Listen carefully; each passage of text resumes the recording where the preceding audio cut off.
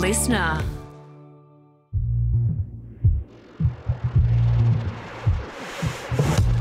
Hi and welcome back to Broadsheet Sydney Around Town. I'm Emma Joyce, Broadsheet's features editor, and I host this short guide to Sydney.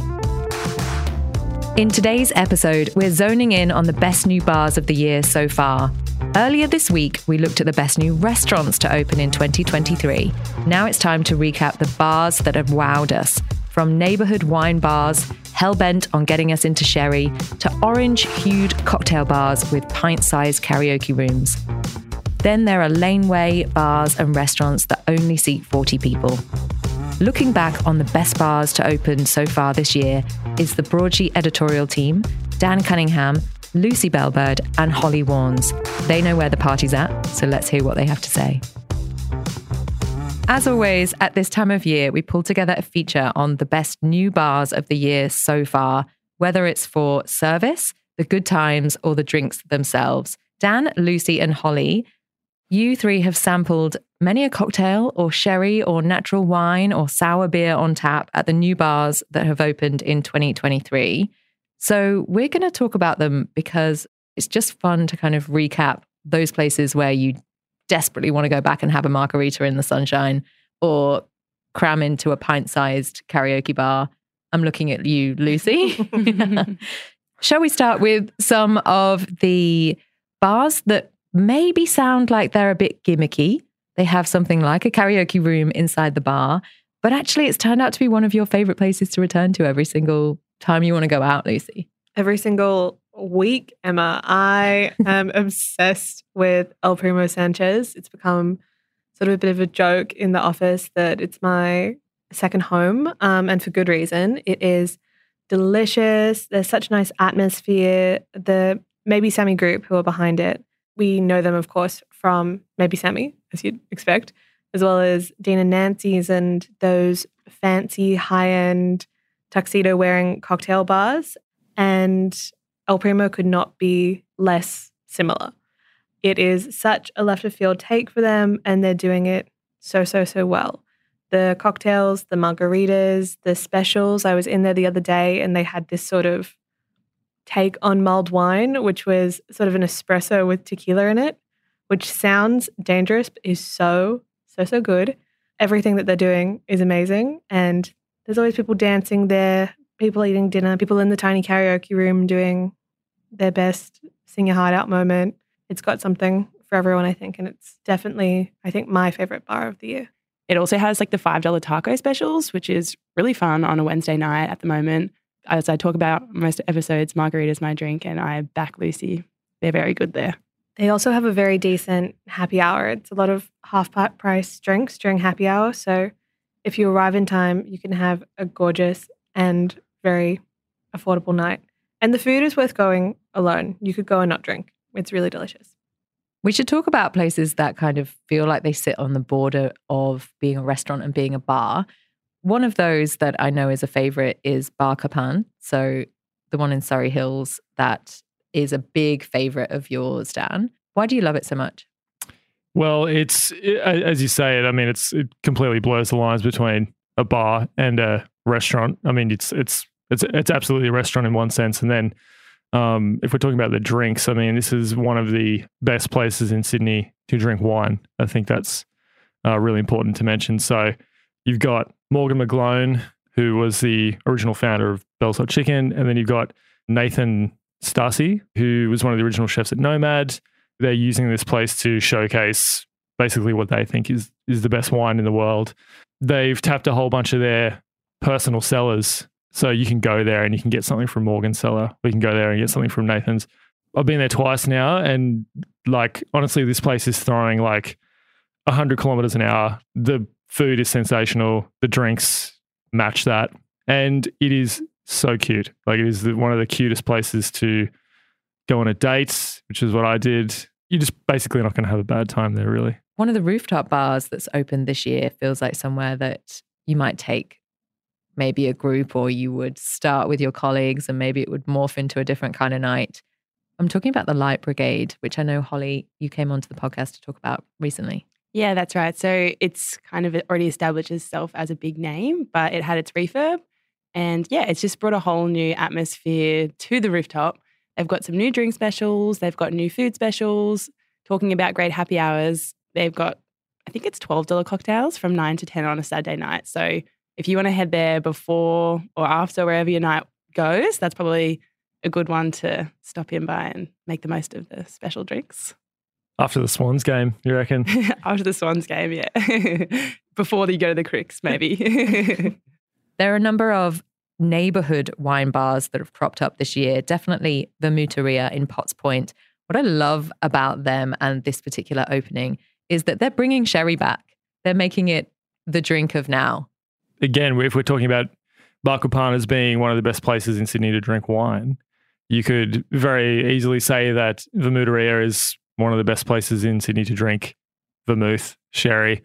I had a real vermouth moment this year, like probably so many people, because it wasn't really, there are places that obviously have been serving it for yonks, but in terms of putting it in the spotlight, this place and Dave Spanton, who owns that and Piccolo Bar down the road, he's very much like, this is an underrated way to drink and you can do it there. It's going all out. Like there's two barrels behind the bar with special house blended vermouths and something refreshing about a vermouth, but then they're also sort of, there's like this herbaceous savory aspect to it as well. And you can kind of like water it down with a bit of soda if you want. And like, I don't know, this is just kind of, for me, it's like a very new way to drink. Whereas Italians and Europeans have been, drinking this stuff for like forever, but not in Sydney. And Vermuteria is like an excellent place to wet your whistle. Another thing that I like about Vermuteria and about what Dave Spanton is doing in general is, like you said, vermouth is very much the hidden gem of spirits. And with his 2 venues, he's restoring these hidden gems of the sort of Potts Point, King's Cross world. And I actually used to go to Cafe Hernandez, which was the spot that Vermuteria took over from. It was open for 50 years. It was run by the sweetest little old man, and he cared as much about coffee as Dave and the Vermuteria team care about vermouth. And I think it's just so nice that it's been respected and it's still a spot where passionate people come and obsess over one thing. And yeah, Cafe Hernandez, it was a 24-hour spot. You could get churros and coffee at any hour of the day or the night. And it was really special. And I'm glad that he's kept the heritage. It still has that same sort of Spanish feel. And it's a good neighborhood spot in a little stretch of sort of King's Cross, Potts Point that doesn't have as much going for it as the rest of the strip or as much as the nearby Darlinghurst or Paddington or anything.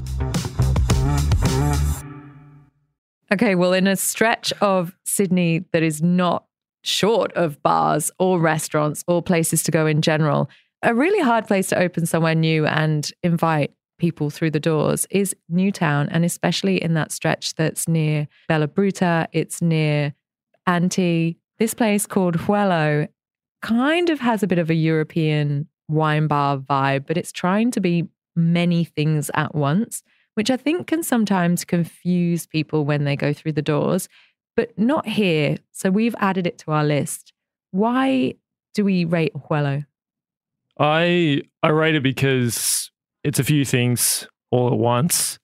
Those things being sort of a wine bar, general store in the front where you can get charcuterie, wine, oysters, all these kinds of things. It's important to mention that this place is by the team from Old Mate's Place, which is sort of one of the long-standing, very, very good CBD cocktail bars. This is a place where you can go and order literally any classic drink and they'll make it pitch perfect.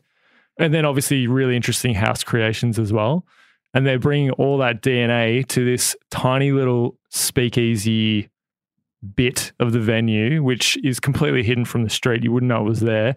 You need to go through the front kind of European wine bar section. When I spoke to the guys, they were saying that they were very much inspired on the flavors. We're sort of drawing on kind of Miami sort of tropical sort of vibes. And there's a little courtyard back there as well that's kind of open air and it's very nice. But It's almost like a shot bar in Tokyo or something. It's like a thin, very narrow section of the venue. There's less than 10 seats to the bar, I'm pretty sure. And you sit there and you're right up close with the bartenders. And it is absolutely just like Old Mate's Place, that you can ask for any standard. They'll make it so well. And then also they've got like really, really interesting house creations drawing on that kind of tropical Miami vibe.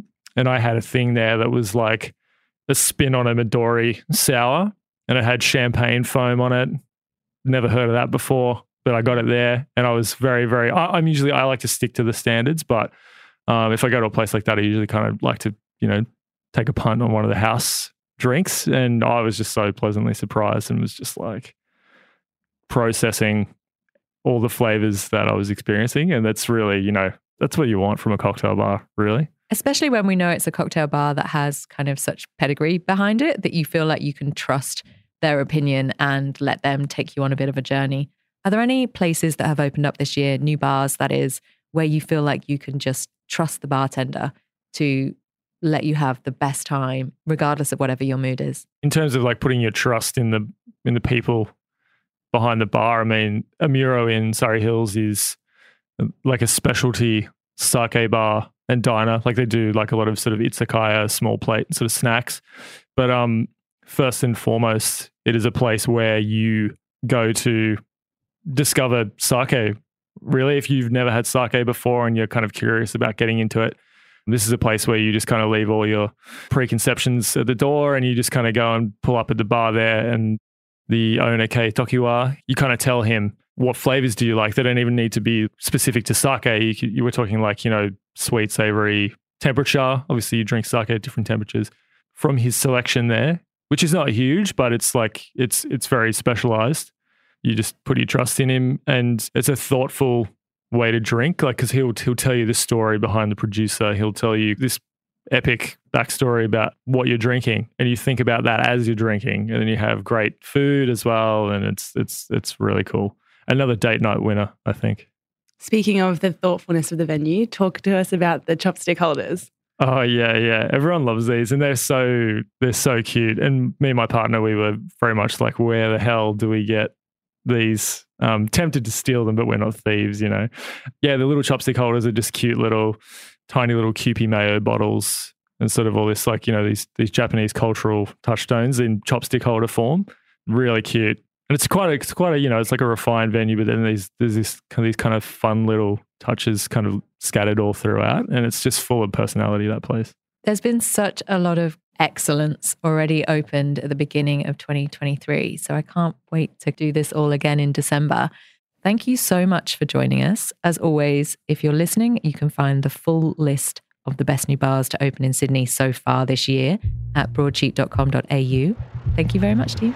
Thanks, Emma. Thanks, Emma. And that's all we have time for today. As always, you can keep up to date with what's happening around Sydney at broadsheet.com.au and at broadsheet_Sid on Instagram. A listener production.